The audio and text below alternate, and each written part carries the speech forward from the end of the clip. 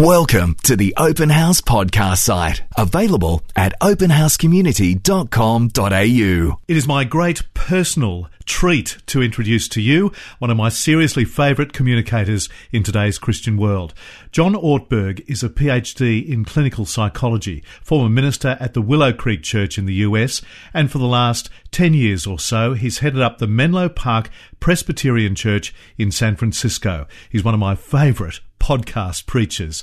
John is a prolific author with books like If You Want to Walk on Water, You've Got to Get Out of the Boat. There is Everybody's Normal Till You Get to Know Them. Ain't that true? And his latest, Who Is This Man?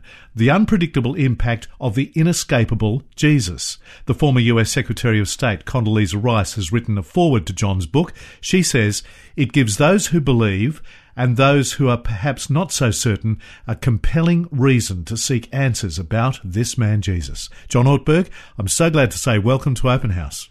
Yeah, I'm delighted to be on Open House. I only wish I was there in person. So do I. You should come soon. Thank you so much, John.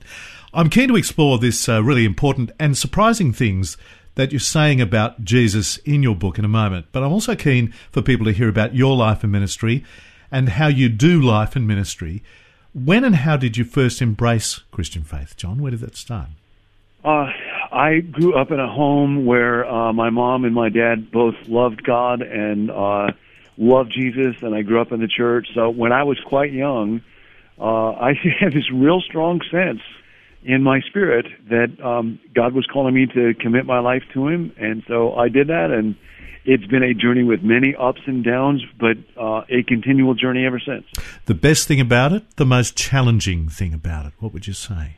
Wow. The best thing about it, I would say, is just the hope. I cannot imagine doing life with a sense of despair that existence is meaningless, and outside of Jesus, I don't know what that meaning would be. You know, Jesus himself, his life, his teachings, his story, to be in a universe where there's a person like that, that's the best part about it.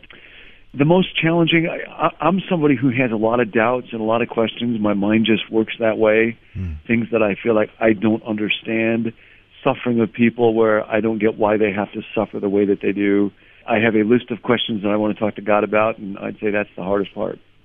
Embracing Christian faith is one thing. It's an entirely different thing to move from clinical psychology, your specialty. How and why did that happen, John? Two reasons. One is I was a horrible therapist. When I was going through the program, you know, most people ended up going into clinical work, and I found when people would come to see me for therapy, they would get worse. And I felt really drained in the process. Oh, dear. And I thought, man, if I got to do this the rest of my life, I'll just slip my wrist now. And at that same time, I started to work at a church, and I began to preach, and I found I love the church, and I love to preach. I love to get to be a part of a team and a part of that kind of a community. So it was really a lack of effectiveness and joy in one field and a deep sense of joy and calling in another one. You regard yourself, and you call yourself a middle guy for those to whom you minister and preach. Yeah. What do you mean by that? I love to be able to read and study people who are way smarter than me.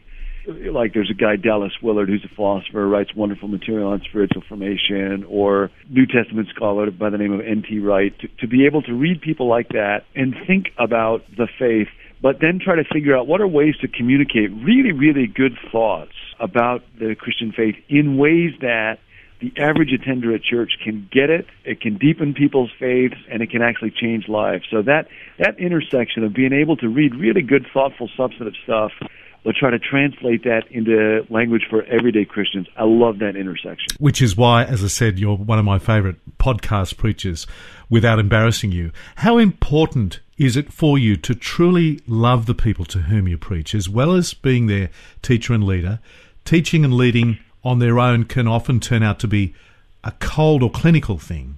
It's very interesting. I asked Dallas Willard one time, who's kind of a mentor for me, why should people go to church? Like, what's the most important reason to go to church? And his answer surprised me. I thought it would be something real theological or something about worship or even about learning. And what he actually said was the most important reason to go to church is to find people to love, just to be with people and love them. Because we can do many other things on our own, but the church really is people. I've come to the conclusion that that's true for me as well. And the danger for me, because I I love to teach. I love to think, so I can like ideas. And there's also a part of me, for better and for worse, where the notion of performing, of coming alive in front of a group of people that I communicate to, can get activated. And so the dark side for me is that preaching can simply be about ideas and about performance. My primary calling is to love people, and I know when I get to the end of my life, Lee, what will make a difference, what I will remember, and what will count is the people that I have actually loved. And so for me, training to love people is actually kind of on the top of my list these days. You've clearly thought deeply about the whole business of communication. As you think about the rush of communication change in the era in which we're living, it's shaping and challenging so much of communicating Christian truth in this day and age, and how it's shaping those who listen to you, whether it's in church or online. What do you say about the degree of change and the degree of challenge there? Not only has it changed enormously, but the rate of change on it is exponential. The availability and accessibility of information and communication to people is huge. Everybody is able to listen to anybody, a preacher or otherwise, that they want to. Attention spans keep getting shorter and shorter. I think I read where 85% of all people who watch the Super Bowl were on Twitter, they were on their cell phones or iPads or some other form of social media at the same time. Yes. Communication has gotten more complex, it's gotten more nuanced, it's gotten more layered, it's gotten much more participative and much less passive. People don't want to just be empty containers that you're dumping stuff into. They want to have a part in the conversation. So preaching has changed, publishing has changed, writing has changed. It's a much more participative, much more communal event. It can be difficult because I think that makes it harder for people to engage patiently with real substantive thought. On the other hand, it can be great because the reality is people really absorb only the material that they not only listen to, but they interact with, they talk with, and actually teach and use themselves. One of the effective dynamics of communication that I think remains the same is the power of the story. I know that you know that well in the stories you tell and how you tell them. I think there's a real good reason why the Bible did not come to us as a owner's handbook or a manual of rules. It primarily is a story. And it's because story is the world in which persons live. You know, what makes something a story is that it's an account of what happens to a person or persons, and it has meaning, and it has an arc to it, and all of us hope that our lives will have meaning. And that's part of why story touches us in such a deep way. I think stories don't really illustrate the truth. When they're told rightly, stories contain more truth than just straight didactic material alone. On Open House, we're with John Ortberg from the Menlo Park Presbyterian Church in San Francisco and author of this new book, Who is This Man? So to your book, John, about the man who you say is the most influential man in the world, Jesus, and yet a man who you also say no one really knows to see and touch. May seem a surprising thing to say. The book grew out of a talk that I did about Jesus' impact on the world, just on the history of the world, on how so many different fields, from education to political thought to the expression of compassion to how we view children to art, are fundamentally different for most of us than they would be if Jesus had not been born. And even folks inside the church, even folks familiar with the Bible, often have simply no idea the size of the wake that he left in his life, and that whether or not somebody believes that Jesus was divine, we live in a profoundly Jesus-shaped world. It's a really helpful and I think thought-provoking excursion through history over the last couple of thousand years, how Jesus' impact just grew and grew. For a start, that impact was greater 100 years after his death than actually during his life, and has gone on and on from there. You know, with most people that have had a big world influence, you knew before they died, certainly the night that they died, that they were going to be famous and the name would reverberate through history. And that was true of Caesar Augustus or Alexander the Great or Steve Jobs, for that matter. You know, when they die, everybody knows. When Jesus died on that night, if you think about it, only a tiny, obscure handful of followers in a little city tucked away in the Middle East even knew that he had lived. And nobody could have predicted that he would have much of an impact on the world. So with Jesus, it's not simply that he's had a greater impact than anybody else that's so striking.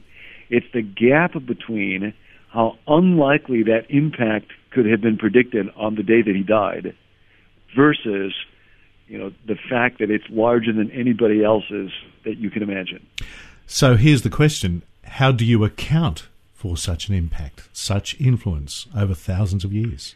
Part of what I do in the book, part of what I wanted to do is to talk about Jesus in a way that could be accessible for somebody who doesn't know if they believe in God and they're not ready to sign off on Jesus as divine, and to say, look, let's just take a look at how our world is different because he lived. What's the stuff that he taught and the life that he lived and the movement that he started, and how did that end up changing things? And I think for anybody, if you do that, what you find is pretty soon you become an admirer of his. If you start as a student, then you just admire him deeply. And if you keep admiring him enough, eventually you want to start trying to do the way that he did, because it strikes you, I think he's worth following. And that you end up becoming a believer. And I think for any serious student, it's very difficult to look deeply at his life and his impact and not end up believing there is something beyond the merely human in this man, Jesus. Because it didn't happen with political power, it didn't happen with military power, didn't happen by force or loudly. How did it spread then? Yeah, it was the power of an understanding of life and a story of a life that has captured human minds and imagination like no other philosophy, no other person, no other teaching. And in so many different areas, Lee, like a lot of folks don't know this, in the ancient world, humility was not a widely admired virtue. People thought if somebody was great, they ought to be really puffed up about it. And in fact, it's a historian in Australia who has written a book called Humilitas about that, who says that the primary reason why humility became an admired virtue in the world is because of the life of Jesus and the cross. When it comes to the idea of forgiveness or love of enemies, there's a similar arc. In the ancient world, the idea was you should help your friends, but get revenge on your enemies. And it was really through Jesus that this notion of forgiveness and love of enemy spread to be admired throughout the wider world. And over and over, he has this impact. Could I ask you about one particular aspect of Jesus' ministry and his work, what he meant and means to women, and you've highlighted that, and begin with a bit of an historical perspective in the place of women in the Greco-Roman world. A lot of folks don't understand how difficult and cruel the ancient world could be for women. And, for example, a sociologist named Rodney Stark writes about this. In the ancient world, based on archaeology, it's thought that generally there were about 1.4 million men for every 1 million women. And when you ask what happened to that other 400,000 women, it is that because they were born the wrong gender, they were left to die of exposure right after birth. That's the world into which women were born. They were very commonly sold into slavery, and that almost always involved sexual exploitation in the ancient world. What we talk about as a double standard, we're a little embarrassed by. In ancient Rome, it was not a source of embarrassment. It was literally codified in law. People were kind of proud about that the sexual behavior of men and the restrictions around women were something that everybody knew and understood. Women were, for the most part, not educated. And it was largely Jesus, the way that he dealt with women, the way that he treated them, he included them, he taught them. That little story of Mary and Martha, a lot of people don't know. A lot of people may know about. They may not know that when it says that Mary sat at Jesus' feet, the technical expression meaning she became his disciple. And over time, the community of Jesus would teach women as well as men. In the ancient world, you read through Paul's letters, an extraordinary number of women are cited in leadership positions within the church. Women flocked to the church in its early centuries in disproportionate numbers. Widows who were fined for surviving their husband in ancient Rome were cared for in the early church. And it took a long time, and the church often got it wrong. But Jesus and his movement ended up elevating and changing the way that women were viewed and treated in the world in staggering ways.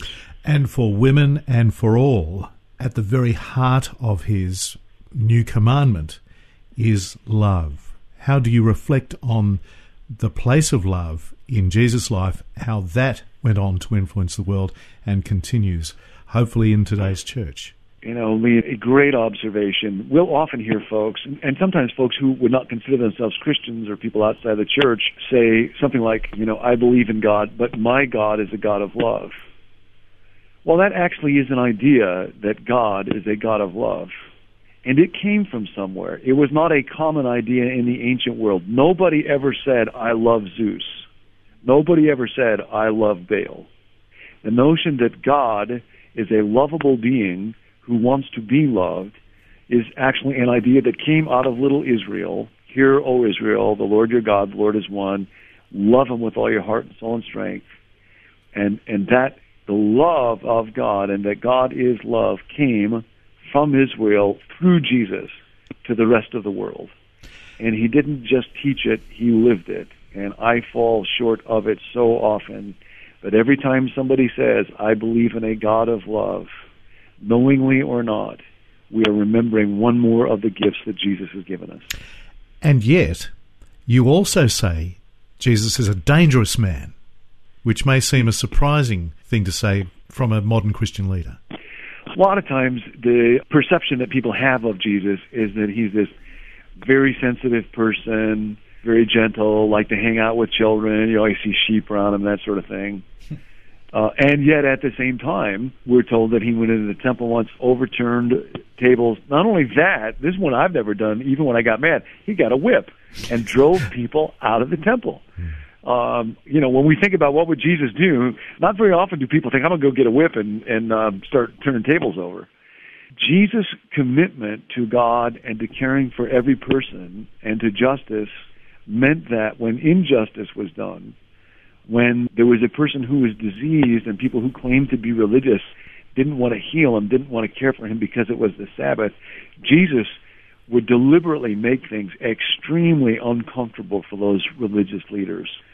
He was a very dangerous guy for people with power who would exclude or demean or cheapen the humanity of others, and that got him into enormous trouble, and eventually it got him killed.